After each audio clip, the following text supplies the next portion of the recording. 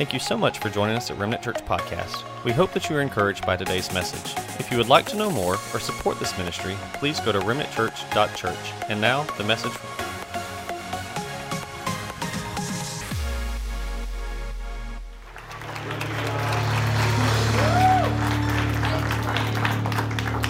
Well, you may be seated. Thank you very much. So excited to be here today and felt really welcome. As soon as we got into town, we were presented with a nice basket by the pastor's wife, and we feel really welcome here. You know, it's it's great to be here, but I'm excited because I just love to come here. Been here many times as a visitor. I just love to come to places where you can sense the Holy Spirit. Amen? And actually feel and see people respond to the move of God. That's just exciting, because I tell you what, there's a lot of churches that are not like that. It's probably not a newsflash to you, but and a special welcome, or special thank you rather, to the warm welcome that Pastor Caleb has given me, and thank you for the opportunity to preach the Word. And just pray for him as he comes back. I hear he's already landed, and he's almost on his way home, and just believe that a lot of great things happen there in Brazil. Amen? Well, today I believe I have a word for the remnant. Now, you know what remnant means, right? Okay, I'm going to tell you again anyway. It's the small part that's left. And in this context, what you're saying is you're the small part of the church that's left, that's still faithful to Jesus, still advancing his kingdom and waiting for his return. Amen? Well, if you are really part of the remnant, you're going to have to fight. You can't come in here and just sit down and consume. You have to understand Christianity is a contact sport. That's why they want to furnish you with a helmet of salvation. So when you get hit in the head, it won't hurt as bad. They give you a shield of faith to quench the fiery darts of the devil, give you a sword to fight back, shod your feet with the preparation of the gospel of peace. You got to get out there in the highways and the byways and stop inviting people and start bringing them. Inviting don't work all that well. But if you bring them, they will come in, because they don't want to walk into this place alone. So you go get them.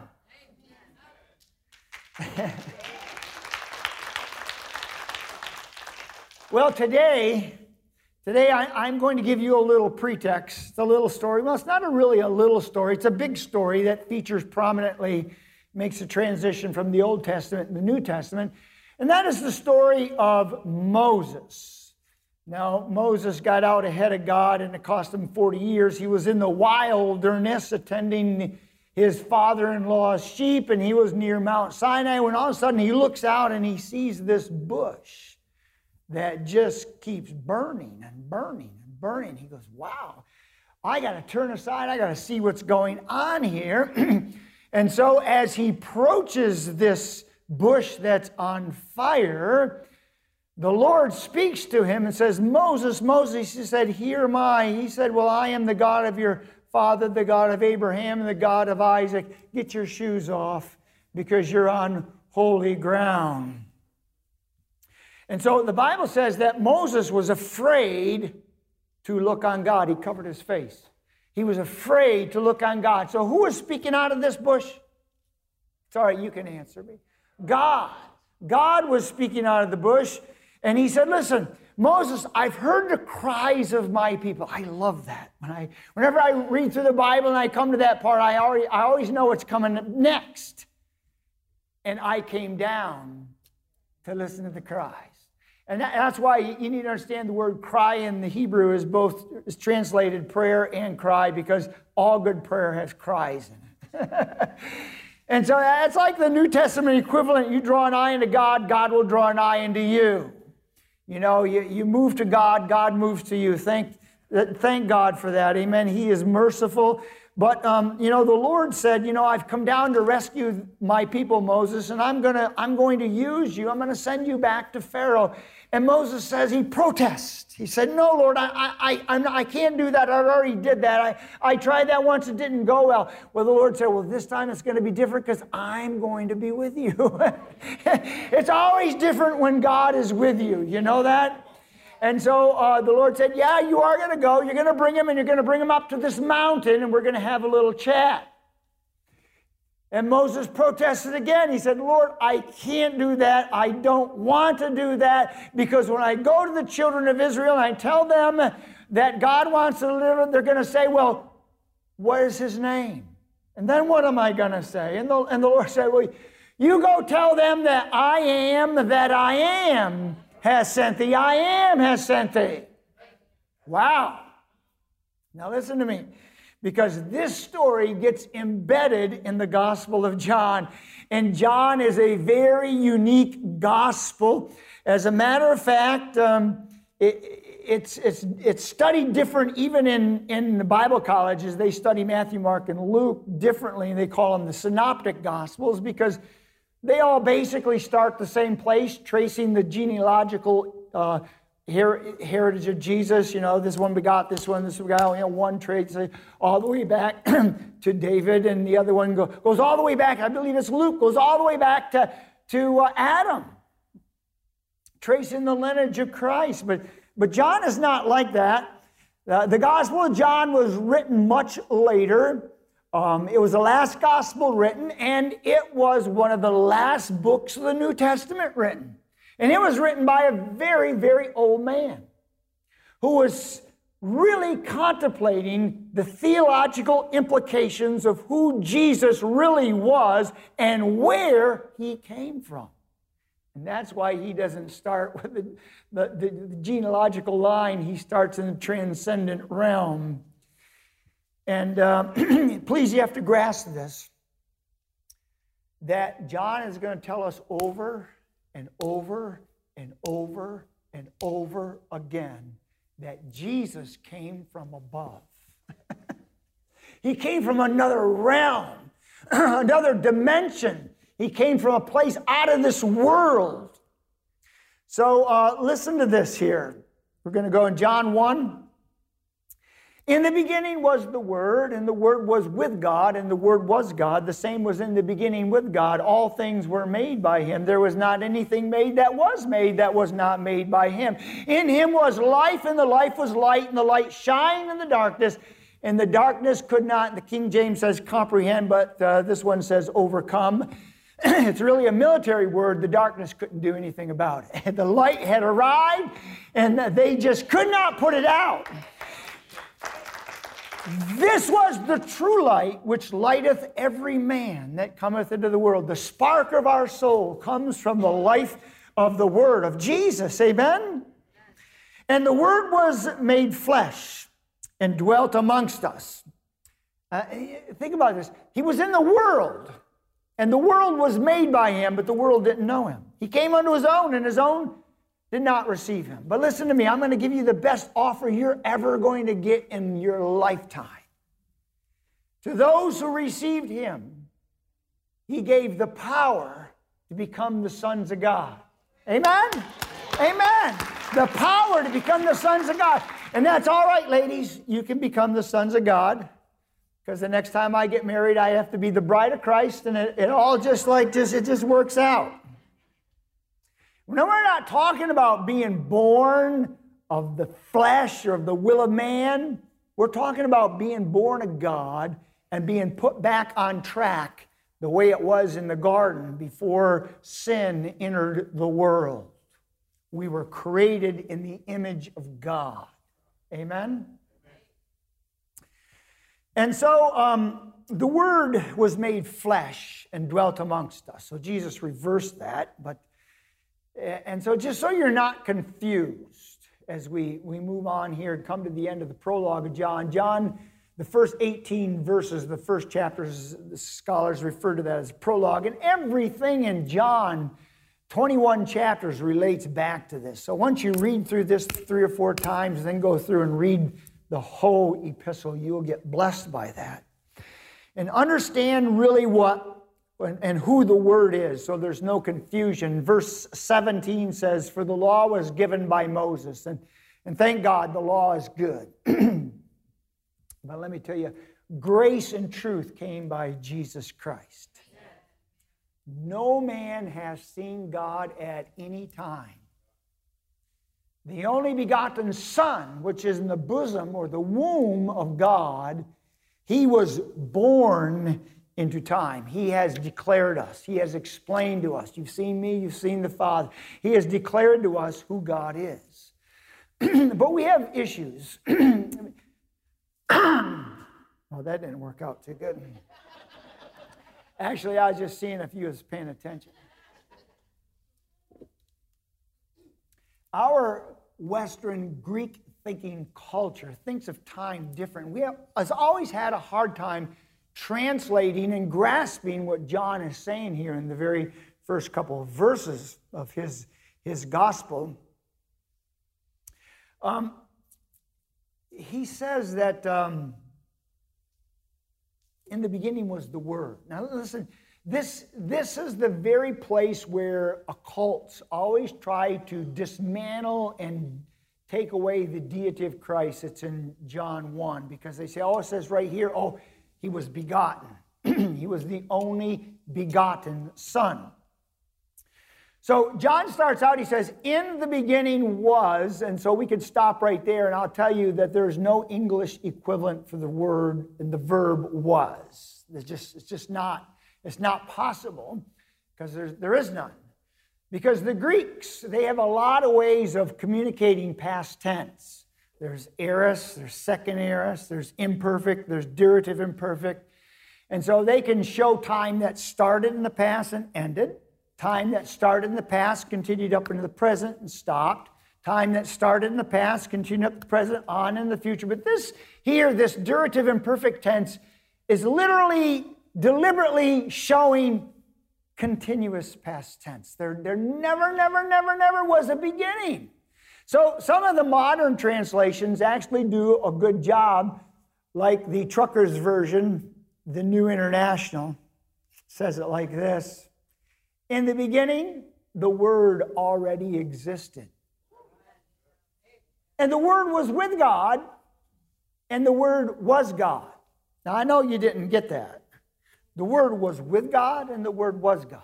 The Word was with God, and the Word was God. Well, what's that saying? Well, you got to remember that God presents Himself right from the beginning of Genesis as a divine family. The Father, the Son, and the Spirit. Let us make man in our image. And really, this is what God's plan is in John 17. That Jesus said, I pray that one day you will be in me, and I'll be in you, and we'll be in the Father, and we'll be one big divine community. That is how God created man in Genesis. He created us to be part of His family. To be different. We were different. We were intended to be different. We were intended to be divine, just like Jesus, but sin entered in, and that's another story. But the cults will just double down on this. It says He's the only begotten, the only begotten, the only begotten. So let's deal with this one more time, what John is saying here. He says, all right, the Word who always was in the bosom of the Father, who is in the womb of God, and He was born into time. And He has declared to us who God is. Or you can use it just like God said to Moses in Exodus, I am who I am. Time does not mess with me. So, Dr. John Ogilvie, a former chaplain for the United States Senate, that's back when America was actually a Christian nation. Now they tell us that we're living in post-Christian America, that Christianity is no longer the dominant culture in America. We all see what's going on. How many believe God can turn that around? Yeah, all we need is another wind of revival. But Dr. John Ogilvie wrote a book called The Bush is Still Burning. And in it, he records, he says that 21 times in the Gospel of John, Jesus said, I am. I am. I'm the bread of life. 21 times he says it. And every time he said it, he triggered the Jews. And they got really angry because it wasn't going over their head. They know exactly what he was saying. Hey, I was at the bush. I'm the one that told Moses to get his shoes off. He was on holy ground. So that's why we celebrate Jesus. Amen? He's the same yesterday, today, and forever. He's immutable. He just does not change. So we're going to deal with 3 of these I ams, okay? And understand that every time that Jesus said it, he triggered the Jews. They got really angry because they knew he was saying, I'm the one that spoke to Moses. So here's number 1. It's in the 6th chapter in verse 35. And understand that it comes on the heel of Jesus just feeding 5,000, they say men. They didn't count the women or the children, so there must have been a lot more. And they picked up 12 basketful. And, well, Elijah did that in the Old Testament. There was a Bible school that ran out of food and had special company, and so he multiplied the bread, but he didn't feed 5,000. And there was baskets left over. So listen, so when Jesus said in John 6:35, I am the bread of life, the Jews flipped out. It triggered them, and they started murmuring and complaining, and they said, how is it that he said he's the bread that came down from heaven? Is this not Jesus, the son of Joseph and his mother we know? How is it that he says that he came down from heaven? But Jesus doubles down on it. He says in verse 48, he said, listen, I'm the bread of life.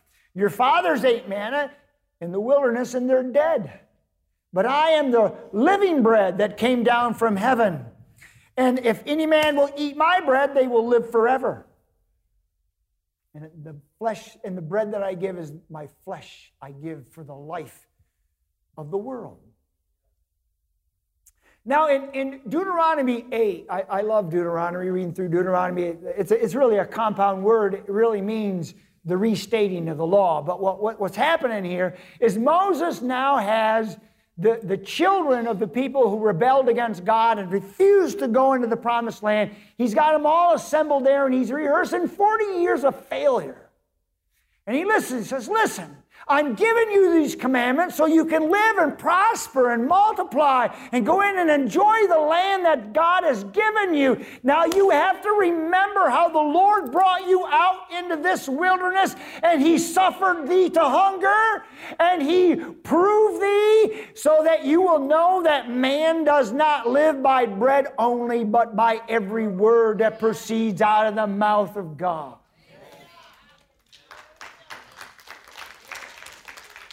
And so Jesus, when he was in the wilderness, before he started his public ministry, he was fasting 40 days, and the devil came to him and tried to tempt him and said, why don't you turn these stones into bread? And Jesus said, oh no. Man does not live by bread only, but by every word that proceeds out of the mouth of God. And make no mistake, what the Bible is telling us here today, very clear, is you will never be satisfied. You will never be happy until you feast on the bread that has come down from heaven.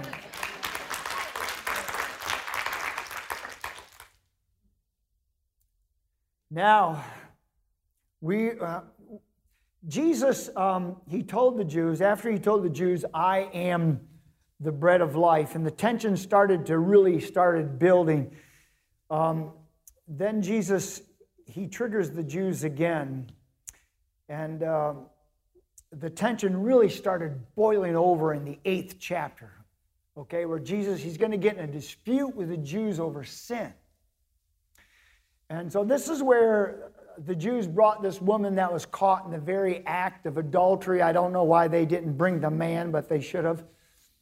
And they brought this woman before Jesus, and they wanted him stoned. They wanted her stoned. And Jesus said, okay. Whoever's without sin, let him cast the first stone. And all of a sudden, they just started disappearing. And Jesus looked at the lady and said, well, I'm not going to condemn you either. Go and sin no more. So after this incident, Jesus tells the Jews something even more provocative. He looks into their eyes and he says this in John 8, verse 24. He said, if you do not believe that I am He, you will die in your sins. Wow, that'll sober you up, huh? Because we've all sinned and come short of the glory of God. Sin has messed us up. We all have issues. If you don't think you have any issue, that's your issue. Because we have issues. We are not good reflections of Jesus. We try hard. Listen, Michelle and I, we both had miraculous conversions way back in the 1970s during the Catholic charismatic revivals that swept the country. I was raised in an Irish Catholic family. She was raised in an Italian Catholic family. We both went to Catholic grammar schools, but that's where the similarities stop. I was part of the drug-infested rock culture, and she was a disco queen out there on Long Island, New York. When I walked into church for the first time, I had hair down to here. Believe me, I used to have hair. I had hair down to here with bell-bottom blue jeans with holes in the knees. And let me tell you, that was back in the day when they wore suits. So I stood out. I was pretty much illiterate. I was on drugs, and I was part of a crime spree that spanned 3 counties in upstate New York. But by the grace of God, I ended up in Bible college. You can't make these things up.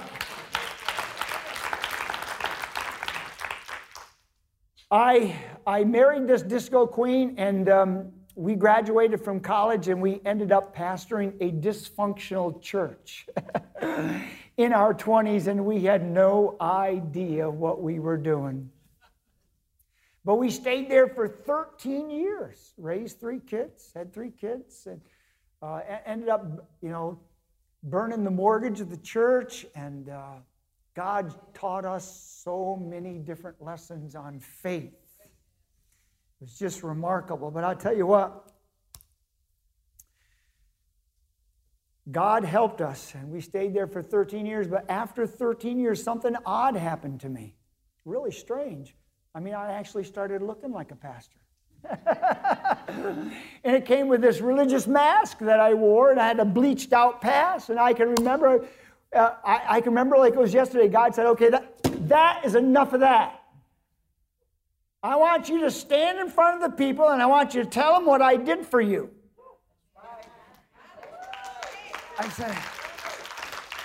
I said, Lord, are you sure? And he assured me, it's no use arguing with God. So I can remember standing in front of the entire congregation, and my daughter, she was just entering high school. Always prim and proper, Danielle.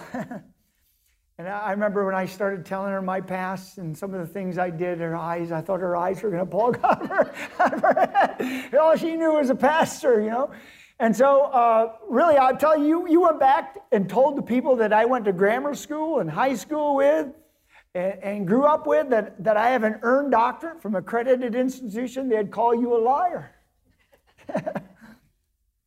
But today, I want you to know God can help you change. Amen. And indeed, He's not done with me either. We all need to continuous change. And today I'm going to challenge you. I want you to challenge you to stop thinking of sin as something only that you commit, and start thinking of sin as a power that tries to also stop you from doing things you should do.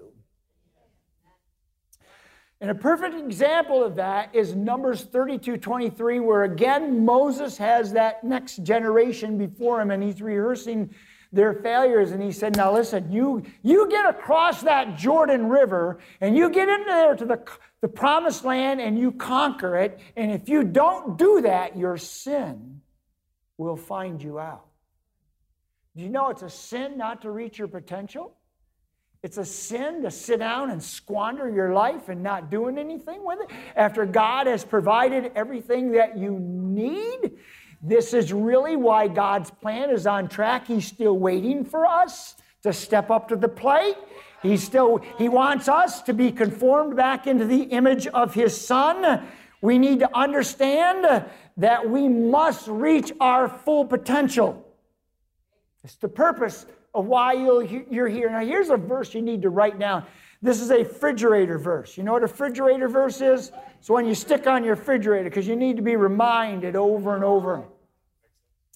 2 Peter 1:3, as His divine power has given us everything that pertains unto life and godliness, to Him that has called us to glory and virtue, and here it comes, whereby are given unto us many exceeding and great precious promises. The Bible's full of promises. You know what the biggest promise is?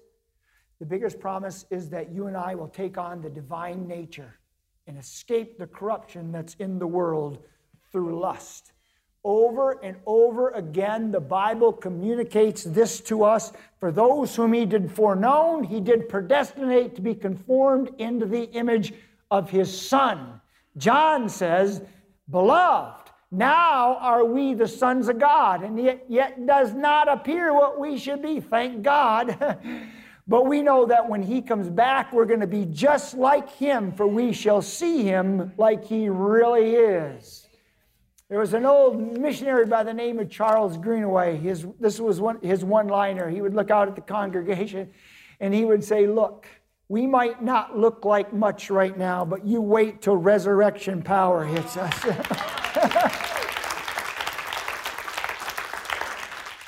It's God's plan for us to morph into the image of Christ. It's our plan to be like Jesus. And the only thing that's stopping us from becoming more like Jesus is sin. It's sin. It's the power of sin. You know where sin came from, right? Ezekiel 28 tells us, I just read that last week, it talks about Lucifer. He was anointed cherub. He walked up and down the stones. He was in the mountain of God. He was splendid until iniquity was found in him. And then he was kicked out. Well, that's where sin comes from. Here's a working definition. Sin is an invisible power that comes from Satan that impacts upon the mind. That's the soul, non-material part of us. To stimulate the brain, that's the organic, physical part of us. To think in terms of urges, fantasies, and ideas that distracts from and destroys one's divine potential. Whereas eternal life is the opposite. It's an invisible power that emanates from the person of Jesus, that impacts upon our mind to stimulate our brain to think in terms of urges, fantasies, and ideas that enhances and develops our divine potential. And that is where we are at, church. We can tune in to both of those in a moment of time. Think about Peter when Jesus came through the coast of Caesarea Philippi at the end of his ministry. He was concerned if they got the message, and he asked them, who am I? Who do you think I am? And Peter blurted out, thou art the Christ, the Son of the living God. And Jesus said, blessed are you, Peter. That was a divine revelation. He goes, now you need to know. In a couple of days, I'm going to go up into Jerusalem, and I'm going to be betrayed, and I'm going to be crucified. And Peter said, no, Lord, that's never going to happen. And Jesus said, get thee behind me, Satan. For thou savorest not the things that be of God, but the things that be of men. And that's our issues. We're always focusing on the physical and not seeing the spiritual reality, which John is really trying to communicate to us here. And so we need to move on here to the final I am. The Jews became very angry and they started now to insult Jesus and saying, well, you're just the product of fornication. We're the children of Abraham. We've never been in bondage. And Jesus said, yeah. If you're a servant to sin, if you've committed sin, you're a servant to sin. But the Son shall make you free. You shall be free indeed. And they even became more hostile. No, we have Abraham. And Jesus said, yeah, I know you. I know you're the seed of Abraham. But why are you trying to kill me? I'll tell you why. Because you're really the devil's really your father. He was a murderer from the beginning. He goes, Abraham never acted like that. Abraham would never do that. And so the Jews, here's the third one. He's addressing this in John 8, verse 56 and 59.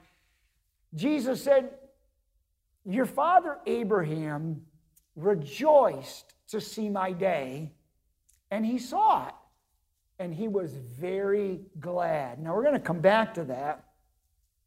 But the Jews, they didn't like that. They said to Jesus, now listen, you're only 50 years old, and you know Abraham?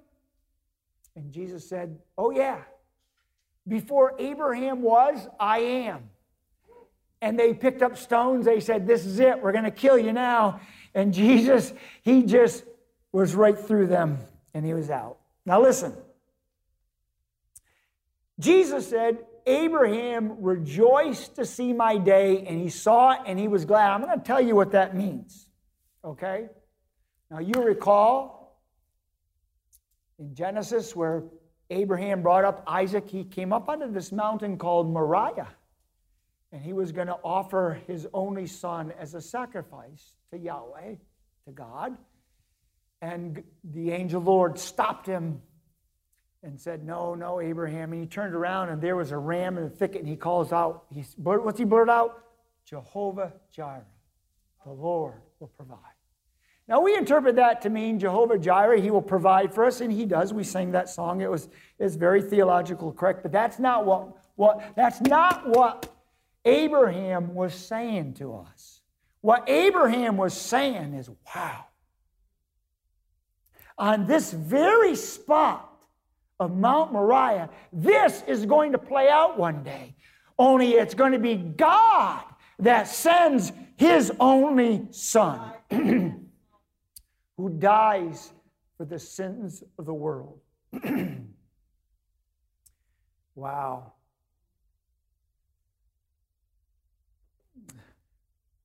But it's not really what Abraham meant. And we really need to grasp this because, like many years later,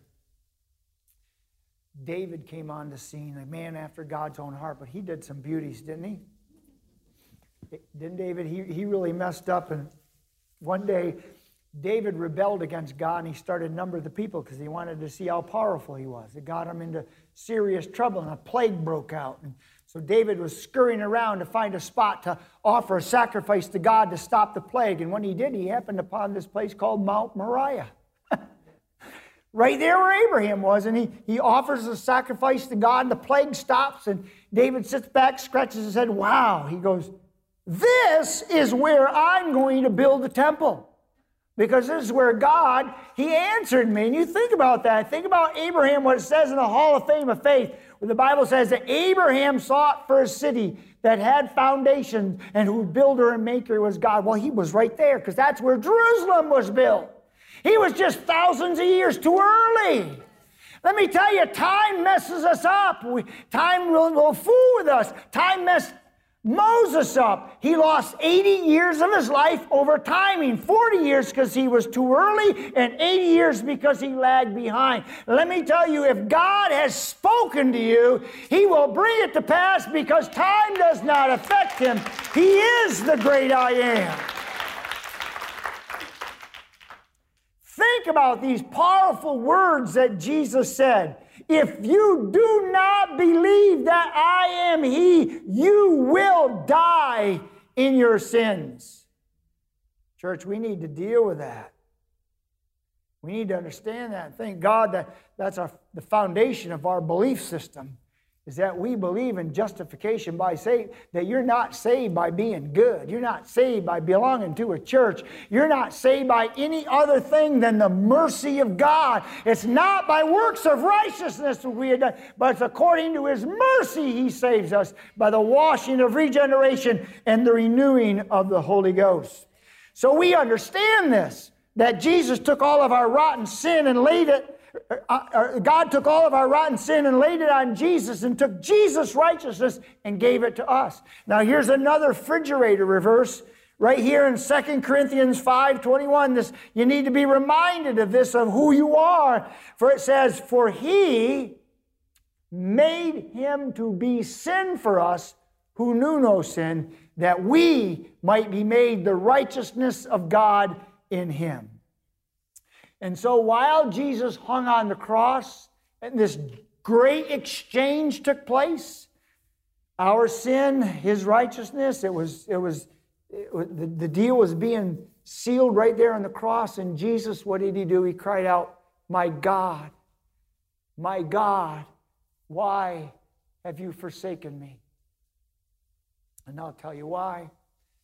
Because Jesus became sin, and when Jesus became sin, the Father withdrew His presence from Jesus, and Jesus died.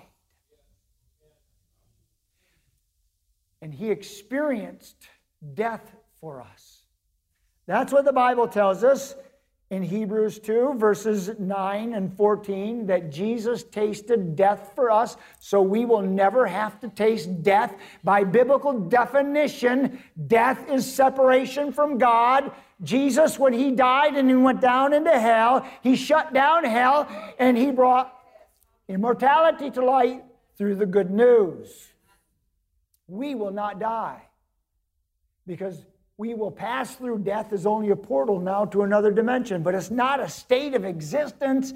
It used to be a state of existence where people went. They died, they went to Hades or Sheol, as the Bible says. We won't experience that.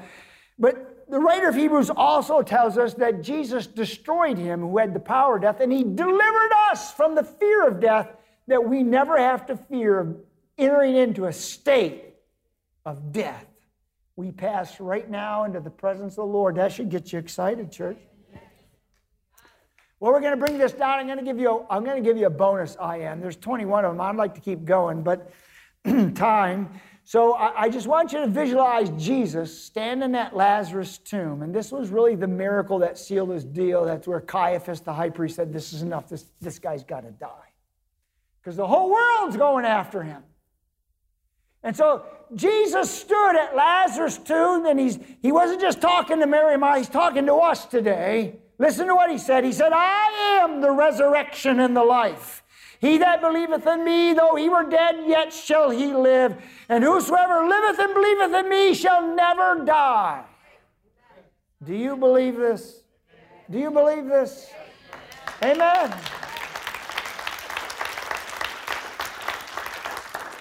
Amen. With every head bowed and every eye closed, I'm just going to challenge you today. Maybe you're here today, you've never took God up on that offer, but today you want to reach out to Him. You want to receive the bread of life. You want to receive the resurrection and the power. You want to receive Jesus today.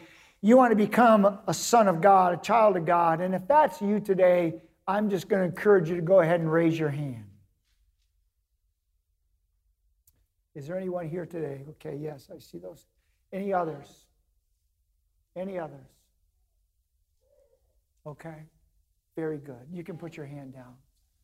Could you stand together? So we had two people raise their hands, and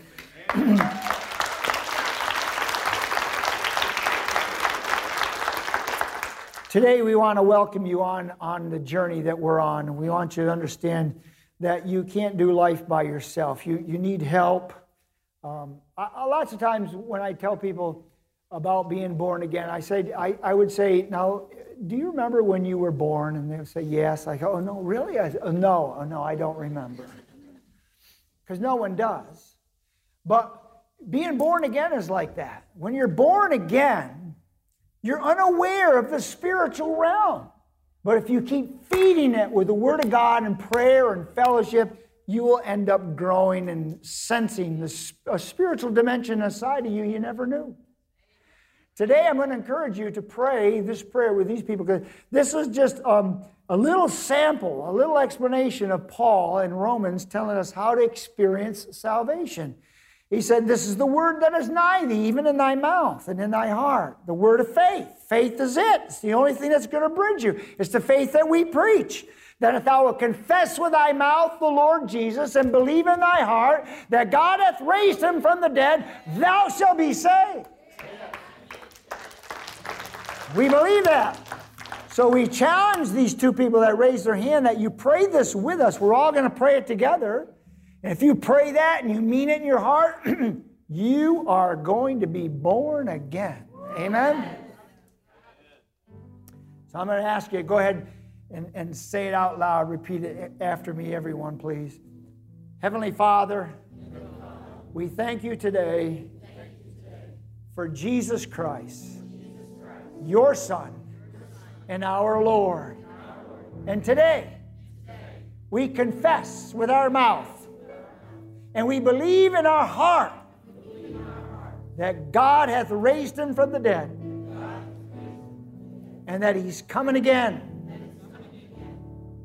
to receive us, that where he is, there we may be also. In Jesus' name we thank you. Amen. Amen. Amen.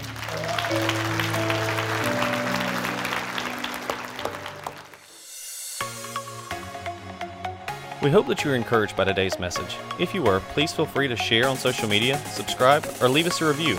We can't wait for you to join us here again.